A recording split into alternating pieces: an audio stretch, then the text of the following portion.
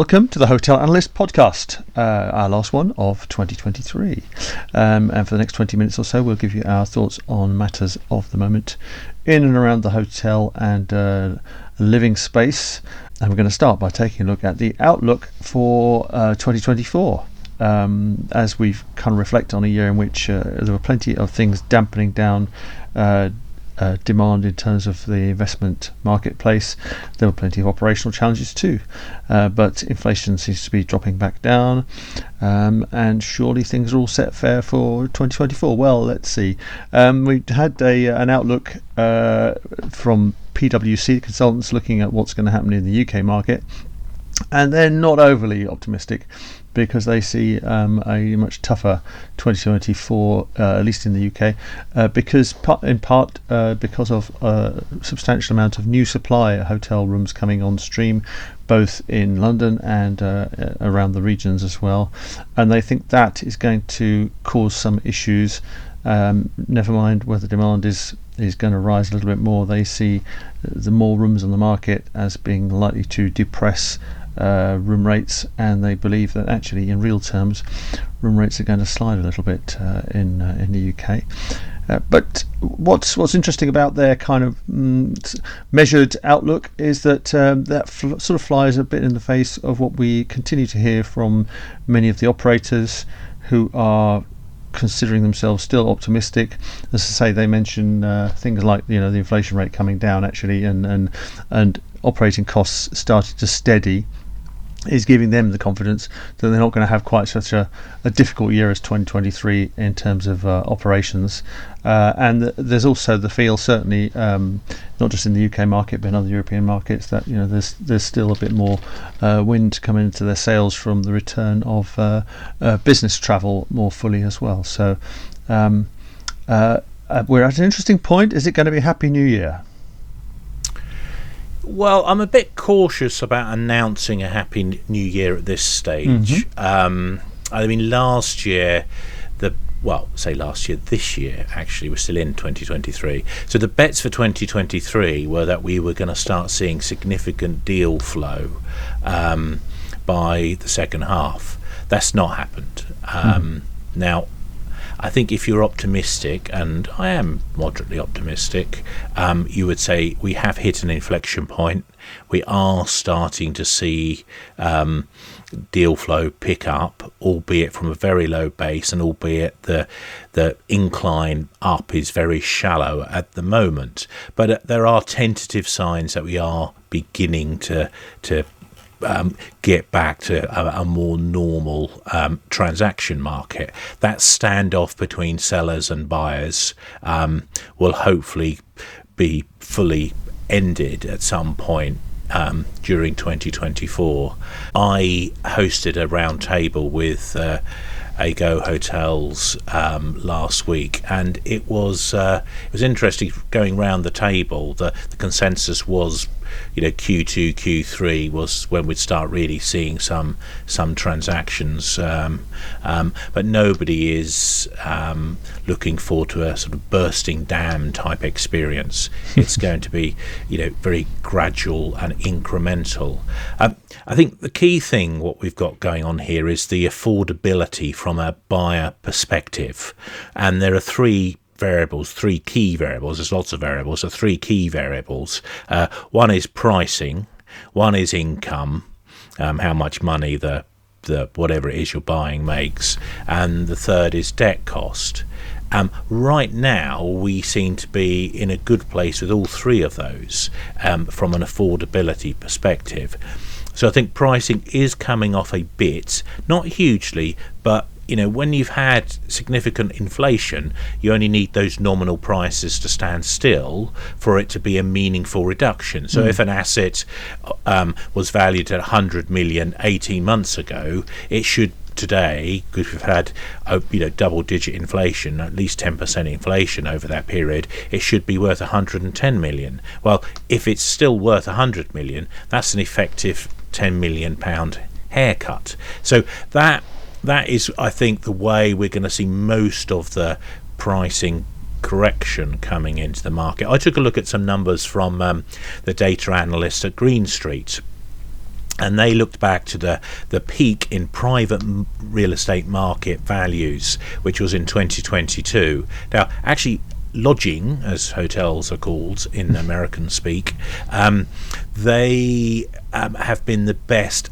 performer among the different asset classes, and they are down 7% since that previous peak. Now you compare this to industrial, which everybody talks about logistics, but because that had such a already very tight yield, that's down 16% since that peak in 2022. Healthcare down 20%, malls or retail down 20%, apartments interestingly down 30%, and offices a very painful 35% drop. So it's it's a very much a big win from lodging's perspective there. I mean, admittedly, if you compare it to industrial had a much stronger run up ahead of that, and it's still, if you go back 7 years, where the Green Street numbers were based to, industrial is up 75%. Lodging is barely above where it was 7 years ago. So it's rather interesting to see where hotels stroke lodging now sits in the asset classes. It seems to be boringly stable amongst them in terms of where you are. So that's actually, I think, for the long term for lodging, very much good news. And then that comes on to the issue about income, what's happening there, and what's happening with debt costs. So we've talked in the past about the unicorn of the soft landing. We've got a record level of interest rate increases, and so everybody was thinking, well, look, it's going to be next to impossible to engineer a soft landing. But by golly, the central bank governors seem to be delivering just that. So far, so good. Fingers crossed, toes crossed, etc. We seem to be heading for the shallowest of recessions, if we actually even get one. So that's quite a remarkable outcome. So that's good news, I would suggest, from the income point of view, in that there should be some. And actually, if you look at the trading in the hotel sector, we're seeing plenty of resilience in there. So that's good news. That income piece, it looks good. It's certainly not going to be as good as it has been, but as long as it doesn't dip, I think that's very positive indeed for the outlook for next year. And then it comes to debt costs. Well, the interesting bit here with debt costs, to an extent, that's inversely correlated with what goes on in terms of income. So if we do have a recession, interest rates are going to be cut harder and faster, I would suggest. And certainly that's what most people are betting. So therefore, if we do see a bit of affordability challenge on the income piece, the debt cost piece should come down more than anticipated and will compensate for it. So we're in this kind of, best of all worlds kind of outlook right now. There's no obvious immediate catalyst for there to be suddenly a whole bunch of deals. But I think now we've seen the end of the rate tightening cycle, and I think we could safely say that has finished for the time being. I think confidence is going to get back into the market, and we're going to start seeing those deals come through. So I am optimistic, but I think it's not going to be some sort of dam breaking. Now we're going to talk about a couple of innovators from Asia. One of whom you've heard of before, which is Oyo, the Indian upstart, and they've obviously had to retract their business as the pandemic took hold, but it does sound like Oyo's beginning to get their mojo back, and they've recently resumed a technique they've previously tried before the pandemic in India, where they are actually supporting those who want to manage hotels and acting as a kind of go-between between the landlord and the operator, and effectively underwriting the lease commitment to help grow their portfolio of hotels available in India. So an interesting development. Of course, IO are still looking to float on the Indian stock market before too long, and they do reckon that by the middle of next year they're going to be in profit.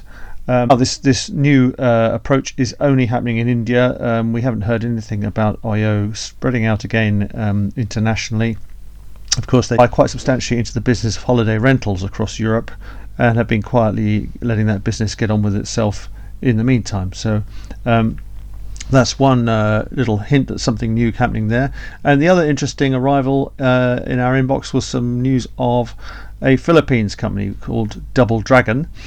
They have launched a little while back a brand called Hotel 101 locally to them in the Philippines, and they're now starting to push it out internationally.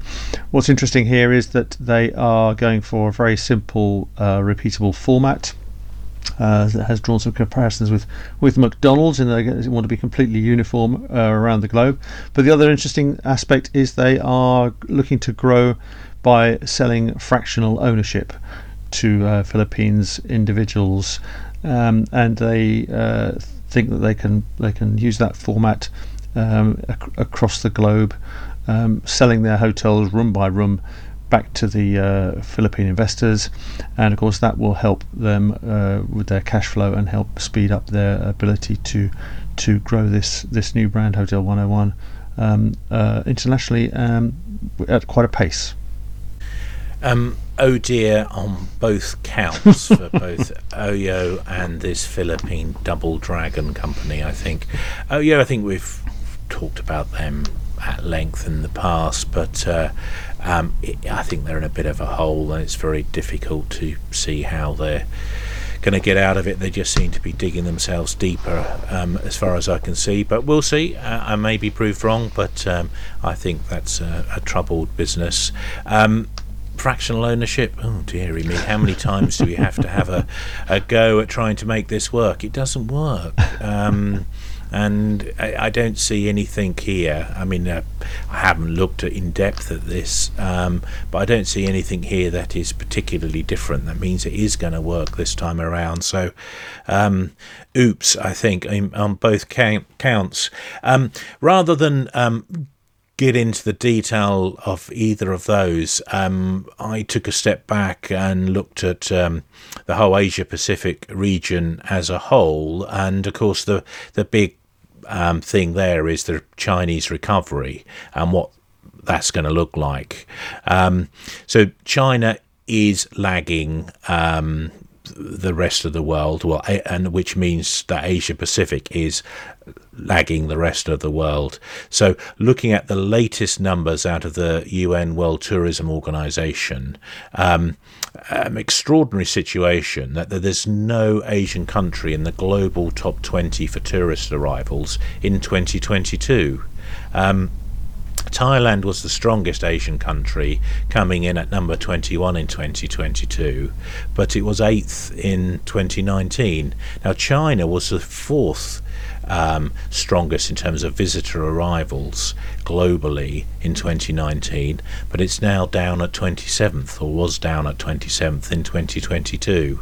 So I think that's that signals just how difficult the market is right now, and until China really gets back into its stride, Asia Pacific is going to be struggling, I think, because of the size and scale of China. So it's worth reminding ourselves that back in 2019, Chinese spending on international tourism was nearly twice that of the US. Now, there has been something of a recovery, and China is now just behind the US again, but it's still nothing like it was. And if you look at the numbers in terms of arrivals, and this is for January to September 2023, Asia Pacific is the global laggard. It's still only at 62% of 2019 levels.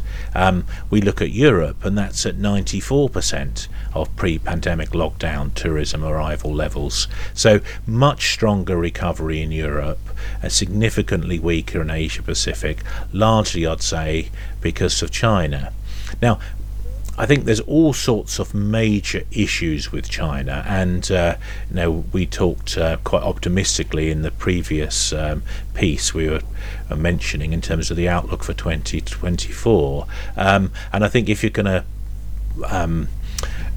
bet on a black swan moment, something which is highly disruptive, I think China is a good place to look at it. Now, there could be a geopolitical earthquake such as the invasion of Taiwan. I don't think it's particularly likely. I'm not a political analyst, we're not political analysts, but certainly reading people who are informed in such things, that they're not saying it is likely in the next few years, but of course there is a risk something happens, and that does occur, but I think it doesn't really even require that for China still to be a significant brake on Asia Pacific recovery, because if we look at the problems in the economy, particularly relating to the property market, something just under a third of the overall Chinese economy is connected to the property market, and what they've been through with the collapse of Evergrande, the property developer, and a bunch of other developers, I mean, that impact was worse. There was a research from Barclays looking at high yield real estate bonds in China, and the impact was worse than during the global financial crisis, to give an idea of just how grim it was. On the numbers that Barclays were looking at, they said it was an 81% decline against a 65% decline during the GFC. You've also got 60 property companies which have defaulted on their bonds, and the total sum involved is more than 140 billion US dollars. So we've got all of these issues there, which I think are quite a significant a problem in terms of a recovery in China, and it's not being helped by the Chinese authorities, going back to sort of their communist playbook, and really shutting down any sort of transparency around this, and this is not going to be helpful, I think, in terms of a recovery. And the data is getting harder and harder to come by, and trust is external investor trust and public trust in China is eroding because of this clampdown on saying anything bad, and I think overall the Chinese tourism outbound market is going to be problematic. It's certainly still very, very significant, and as we've already mentioned, it is back to being as big as the US. It is likely to get back to being bigger than the US, but I think it's going to be quite a while before it gets back to where it was pre-COVID. Now, across Europe, it does seem like regulators are finally getting to grips with the whole issue of short-term rentals via platforms such as Airbnb and Booking.com and so on. The European regulators are looking at harmonising their rules around how they gather short-let data, the better to understand the impact it's having on homes and communities.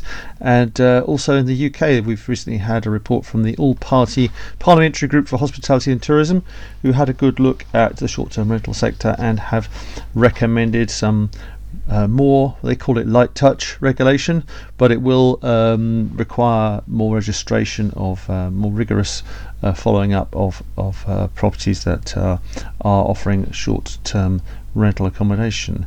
So a bit too little too late. Well, we have been reading for many years, plenty of people have been warning that some communities are kind of effectively being hollowed out by the fact that people who own rental property have worked out they're going to make much more money renting them out for short-term lets via platforms such as Airbnb rather than renting them out long-term to support local residents in a location. And we kind of come to this bizarre situation where certain tourist hotspots basically don't have enough accommodation that's affordable for the people that need to work in the attractions that the very tourists are coming to see.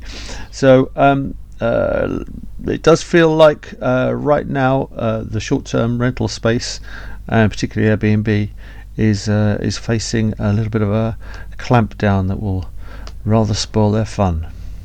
I think we need to be careful about going or agreeing with the outlook that's being presented by the lobby groups on behalf of renters.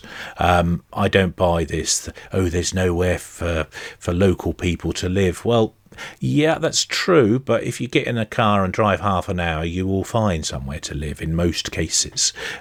So yes, you can't live in a house which is worth several million quid on the coast, but beachfront property, as the Americans call it, is a very expensive bit of real estate, and expectation that you're going to have beachfront or beachfront-like or adjacent property, I think, is completely unrealistic.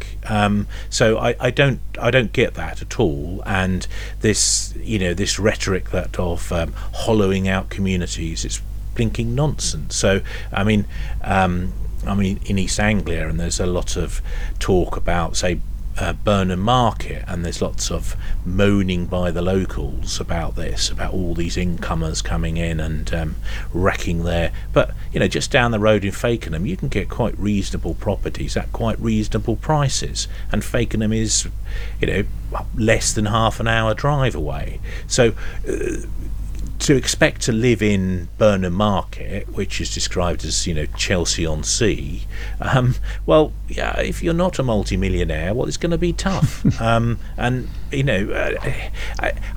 think the expectation that this can be fixed by a clampdown on short-term lettings, it's for the birds. It's not going to get fixed for that. And I'm afraid what we're seeing a lot of is treatment for symptoms rather than the underlying disease. And the underlying disease is that we're not building enough homes in this country. Now, we're not going to build them in an affordable way on the coast, but inland a few miles we can. There's plenty of land we can build on if the planners let us, and we just got to go out there and do that. So I'm slightly concerned by the yes, it's a good thing that we're seeing short-term rentals at last being brought to heel. The regulatory stick is beginning to swing, but I think it's swinging for very much the wrong reasons. And it's going, as we have said previously, if we're not careful, we're going to see this swing and bash the wider tourism industry on the head as well, because the whole issue in terms of availability of property is just as much a case that quite legitimate short-term accommodation businesses, hotels, B&Bs, and properly licensed and regulated holiday lets, which are very much a good thing for local economies. If they're going to get the blame for not letting local people live in Chelsea-on-Sea, well, this is ludicrous, and this is going to damage the wider travel and tourism industry. So I think we need to be a little bit careful with this whole piece, and we need to push back, I think, as a wider industry, align ourselves with Airbnb and say, look, this is nonsense, and we're going to actually damage jobs and damage the economy if you do decide to crack down on this in this way. That's not to say I think it's a good thing that we are ending the regulatory arbitrage that Airbnb is engaged in, but it should be because it's not doing the same levels of life safety, it's not observing the same planning conditions, and in many of its properties on its platform are not paying appropriate taxes. Those three things are why it should be clamped down on, not because of this bogus, in my view, problem with regard to housing supply. So I think how this is impacting the market as a whole, what we're seeing with Airbnb, it's still pretty resilient, actually. Its share price is looking pretty healthy. It's up on the lows of a year ago, up 63%. Its market cap $91 billion, way ahead of any other hoteliers. It's not done quite as well as Booking Holdings. That's up 78% on the year. Now 123 billion US dollars market cap. But Airbnb, we're quite big bears on it. There remain a lot of bulls, particularly in Wall Street, on Airbnb. It's got profound problems because of this regulatory crackdown, and it's not succeeding in getting into the other areas of growth it's been sort of taking a look at. So, I mean, in terms of hotels, for example, so Airbnb listings in London, according to Inside Airbnb, it's a sort of anti-Airbnb website lobby group. It's got it said there were 88,000 listings in London of on the Airbnb site, and 62% were whole homes. I mean, this makes it quite clear that Airbnb's main business is not really offering a hosted room experience. It's much more about being a platform for regular short-term accommodation, and which isn't appropriately regulated in many cases. And in terms of the push which Airbnb had started into hotels, Inside Airbnb reckons just 0.2% of those 88,000 listings were hotels. So that's not going very well. Also not going very well is the push into the experiences thing. This is the idea where you're going to book your Thai cooking course or your canoeing experience on the salt marshes of Norfolk or something. So that hasn't proved to be the gold mine that it was hoped. So I think there are some fundamental issues, I think, with the Airbnb's growth prospects. And I think, actually, and with this regulation piece, Airbnb looks set for its toughest time since it was founded back in 2000. Now it's time to progress to our 5-star and no-star awards. Not just of the week, we're going to issue our awards of the year, this being the last podcast of 2023. Over to you, Andrew. Yeah, so it's not surprisingly going to be interest rates. So both no star and 5-star. So the no star is this. So in the UK, we've had 14 consecutive rises of interest rates, and the fastest rate tightening on record. Quite remarkable how tough it's been, actually, and quite remarkable how resilient the overall market has been as well. And if you look at the US, so it's a 525 basis point increase by the Federal Reserve, same as the Bank of England. The previously tightest rate tightening cycle in the US was, in the last 40 years or so anyway, was between 2004 and 2006, and it went up in that cycle 425 basis points. So quite a remarkable tightening cycle we've just gone through. So that's very much a no stars for that. But 5 stars for that just mentioned resilience. But also I think it's pretty clear now we are at an end of it, and we are looking forward in 2024 to seeing some significant cuts as the year progresses. And on that happy note, we'll say goodbye for now.